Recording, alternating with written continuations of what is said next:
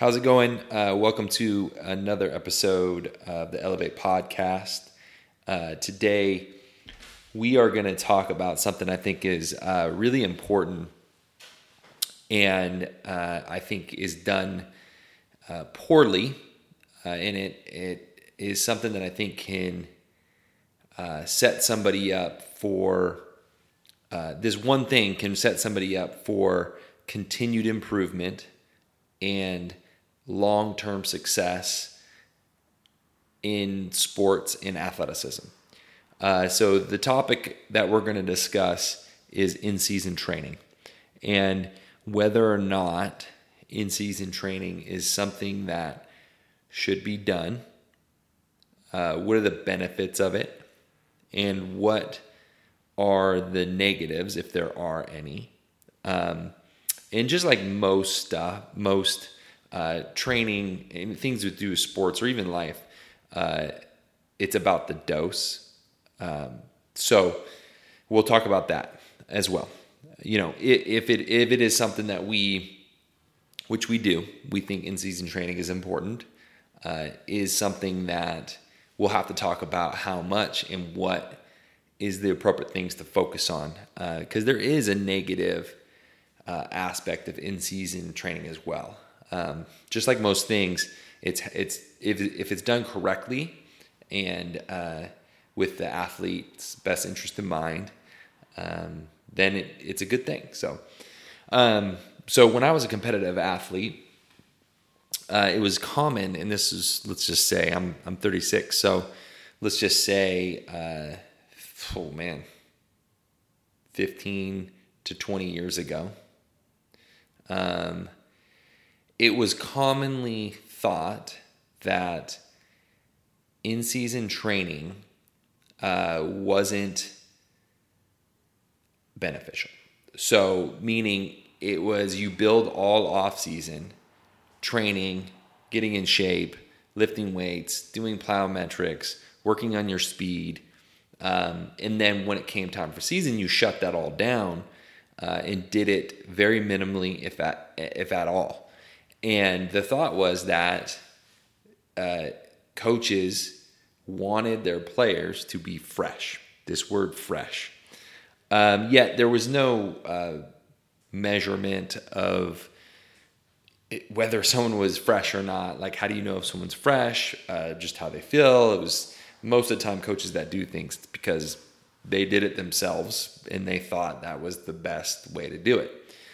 So there was no baseline testing of whether or not somebody was at their freshest possible place, like neuromuscularly, their nervous system wasn't like primed and ready to fire on all cylinders. So what was thought then, it's not like their mentality or their idea in the thought process was wrong. I think it was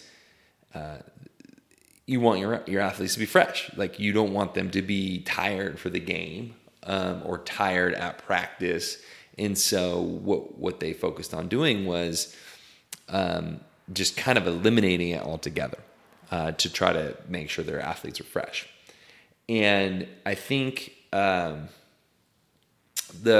thing is I think that's actually the common, it's still the common approach with in-season training, to put it on the back burner during season. And well, it's kind of weird now because a lot of athletes, especially youth athletes, have multiple coaches and they're training all year round. So with that philosophy, you have to ask, well, when is the off season, and when do you actually build those characteristics or those qualities of athleticism? So strength, explosive power, speed, to become a better athlete for the next season or just to progress as you get older. Because becoming a better athlete is something that is the edge, really, in sports, with so much skill work going on and playing so many games and practices that the skill level is really high with younger athletes, that the thing that sets you apart or gives you the edge is really ends up being athleticism. Athleticism allows you to put those skills into practice and use them during games. A lot of times it doesn't really matter how skilled you are if you can't get an open shot, and you can't get open, or you can't drive past your defender because you're not as athletic as they are. So being a good athlete and a better athlete will always give you the edge. And so when is this happening? Like when is the athlete building those qualities and characteristics that eventually are going to help them more than just skill work? And so that's another kind of offshoot of where this conversation's kind of going is there is no off season to build these qualities nowadays. And so there has to be a way to work on these things essentially all year round. And so what the question really is when is the most important time frame of when is the most important season? Is it your club season? Is it your high school season? Is it your other select team, your other club team? And yes, when it is the most important season or training phase, it does need to change a little bit if you have a lot of competition. And so the short answer is that yes, you should train in season, but it's gonna change depending on how much practice you're doing in competition. But I get it. Like people's schedules are very impacted with practices in school and family commitments, and one of the easiest things to cut is training in the weight room, training speed work, doing those extra things to increase athleticism. And a lot of times that it's like easy to want to align with the belief that you should be well rested, because the rest of your life if you deem that training is important, then you're kind of forced to, if you're a serious athlete, you're forced to prioritize it over things. And subconsciously, if you kind of configure that, oh, it's time to rest, we're in season, then you're going to, put the account on hold, or you're not going to go to the gym and the weight room, and you're just going to focus on your season because you want to be fresh. And so it makes it really easy to accept and digest that philosophy that you should stop training during season. So I understand that, and it's also it's a hard work. And so a lot of kids and a lot of people, youth athletes, high school athletes, college athletes, will put their training on the back burner, partially because it's just hard. And it's hard to take that time and focus on those things. But what we're trying to do at Fast Twitch, but also with this podcast, is to kind of educate people on a roadmap that will give athletes the best chance to succeed and to accomplish their athletic goals. And so here is our approach and my thoughts about training in season. I think it should be done for sure. And here's why. And this will give you the edge. Because most people, like I talked about, for one reason or another, whether they don't understand it, whether their times don't permit it, most people are not going to train year round, and they're going to take breaks from training. And so it will definitely give you the edge on the competition.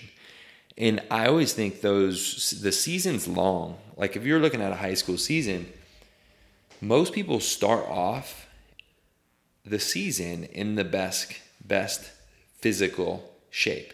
And then as the year goes on, they become slower, less explosive, they lose muscle mass. But where's the most important part of the season? It's the end. League, playoffs, those big games and are at the end. So you would want your team, or you as an athlete want to be in your best physical situation. So you will definitely be getting the edge on the competition by training in season. So here's probably the thing that's not talked about enough with training year round and in season is the reduction in injuries. There's a quote that says, "The best ability is availability," and I think that's so true. I mean, from my experience with most coaches, if you're hurt and you're on the side during practice, maybe it's a nagging injury or you can't do anything, coaches' eyes, they go to the next player. And so, and then if you can't play and you can't practice, you're not going to be ready for the game. And then you got to be able to play your sport.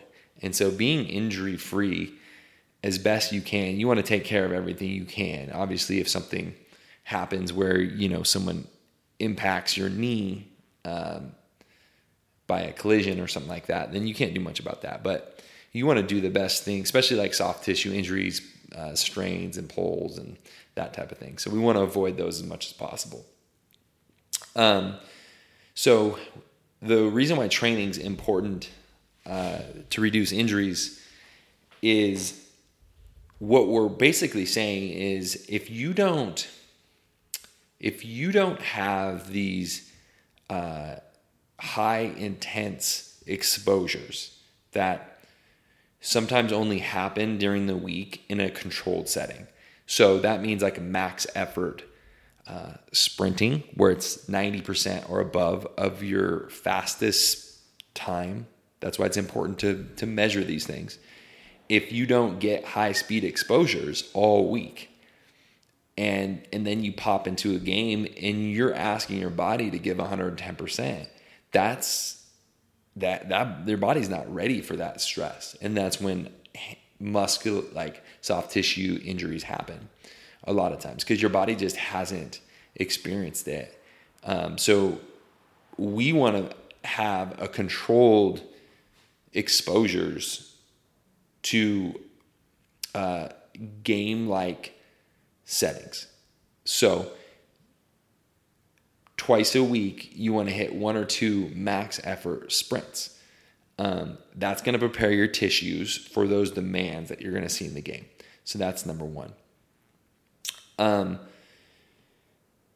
When it comes to deceleration in sporting events, that is another one that you want to strengthen the musculature and the tendons and ligaments in a controlled way to adapt to those stimuluses that they're going to be able to handle those high forces in season. And here's the thing. Like I said, the dose it's all about the dose because if you train too much, like you don't want to lift weights every day, you don't want to sprint every time because then you will overtrain and that will have also a negative effect. But what we're talking about here with most people is like no training at all. And then maybe some people don't really get this and then they train too much and then you're not in a good position for the game. So we still believe that the game should be the hardest part of the week, the hardest thing. So, and the most intense. So reducing injuries is a huge part of that. So you need these controlled settings where you get a high intensities so that your body's ready. So outside of that, which is probably honestly the most important.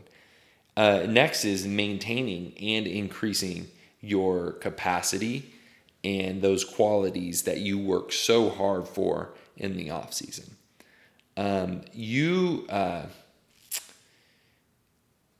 you want exposures and you want the volume to be low, but you want intensity to be high. So what that looks like in training is you don't want, so there's, set and rep schemes, 3-4 sets of 10, let's say. That would be considered, you're like 30, 40 reps of something is a lot of volume. So we don't want that. That's too much volume. That'll fatigue you too much. But what we want is, 1 to 2 sets of, 2 to 5 reps where the intensity is super high, but lots of rest and recovery between those. So your nervous system can remember and you don't experience like a detraining effect. The most important things to train in season to increase performance and keep those gains that you had are, number one is speed, I would say. So those high sprinting exposures of 90%, you need 2 of those a week because that diminishes quickly. Sprint speed is one of the fastest to decrease. So, and that can happen plus or minus through like 5 days. So every 5 days on average, after 5 days, you start to, that quality starts to decrease a certain percentage. And so we want to hit those exposures so that we keep your speed high. So when we're in a game, we can hit that max speed. Next, it's going to be kind of more of your explosive power, reactivity, and that can be addressed with plyometrics, obviously dosing it correctly like I talked about, or adding a little bit of speed mixed with strength is going to give you power. So that can be a sled push, that can be a ball throw, depending on what you're going for. But you need that at least once a week. So that's going to increase your performance tremendously in season and keep you.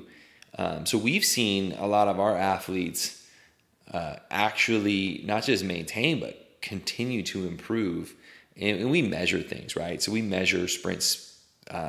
We measure times of sprinting, vertical jump heights, power outputs on equipment we have to make sure that athletes in season are maintaining those qualities which make you a great player. Now, the third part is more about, it depends on obviously where you're at with your goals and what you're really trying to accomplish long-term. So long-term progress with athleticism, it takes time. Like speed and explosive power and strength, they grow like a tree. So you need constant watering.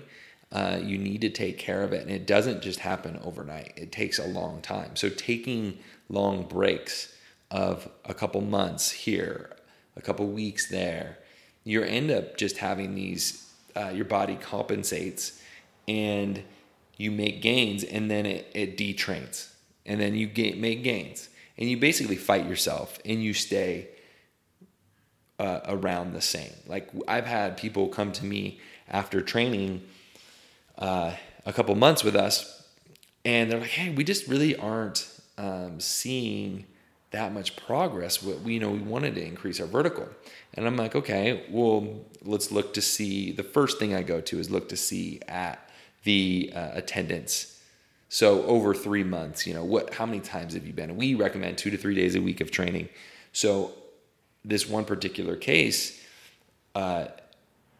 they were upset about they were kind of frustrated there wasn't more gains. And I looked to see how many times, and they had 1 week they came in twice, and then it was nothing, and then it was a week or 2 off, and then so there really just wasn't the buy-in. And overall, it was like, I don't even know, maybe 8 sessions that they had come in to train. And when you're trying to train speed, power, and strength, you have to be consistent, and you have to be consistent over a long period of time. There's just no other way to accomplish that. So if you look back over 6 months of training, you're going to see significant results. And then if you look back over a year of consistency of training 2 days a week, you're going to see massive results. You start stacking years. We have some athletes in the gym that have been training 2 days a week for years, and they are incredible athletes. Their injury, they don't get hurt very often unless it's something like a freak thing. Their speed just continues to get better and better and better. Their jumping ability, their technique, their athleticism, their deceleration ability, their tendon and ligament strength, coordination, all these attributes. And it's become such a part of their life that they train in season, out. It doesn't matter. And those are the athletes that have the most success. And it's hard because you have to make it a priority, like we talked about. But it's just a commitment. And so that's the model, that a long-term development model to build athleticism and help athletes accomplish their goals is going to take. It's in-season training, it's year-round training, but you don't want to be dumb about it, and you need a plan. And there has to be rhyme or reason, because if you're doing things that just take energy, but they're not giving you results in the areas that you want, you're going to be spinning your wheels also, and it's going to affect your performance. So if I'm just going to 24-hour and I'm just picking random machines and I'm doing 4 sets of 10, I'm doing 3 sets of 10, and there's not a plan around how much weight, what's the intensity, how fast I should be moving the bar or throwing the ball or all that, you're not going to get the desired outcome that you want. So it needs to be somewhat strategic. You can't just, roll in there and think that that's the way to get there. So it needs to be strategic, and it needs to be consistent and smart. And you will see significant increases in your athleticism in season. And then as soon as you're done with season, you can pick up that training and just continue to build those qualities till you look back after 2-3 years and see a completely different athlete. And not only are you going to be a different athlete physically, but you're going to have way less incidences of injuries. So that is what kind of wanted to talk about today. And so even if it's every other week, you do need those stimuluses in that training stimulus to see adaptations and to continue getting better. So thank you for listening. Please reach out with any questions around this topic. Should my athlete train in season? Thanks, and have a wonderful day.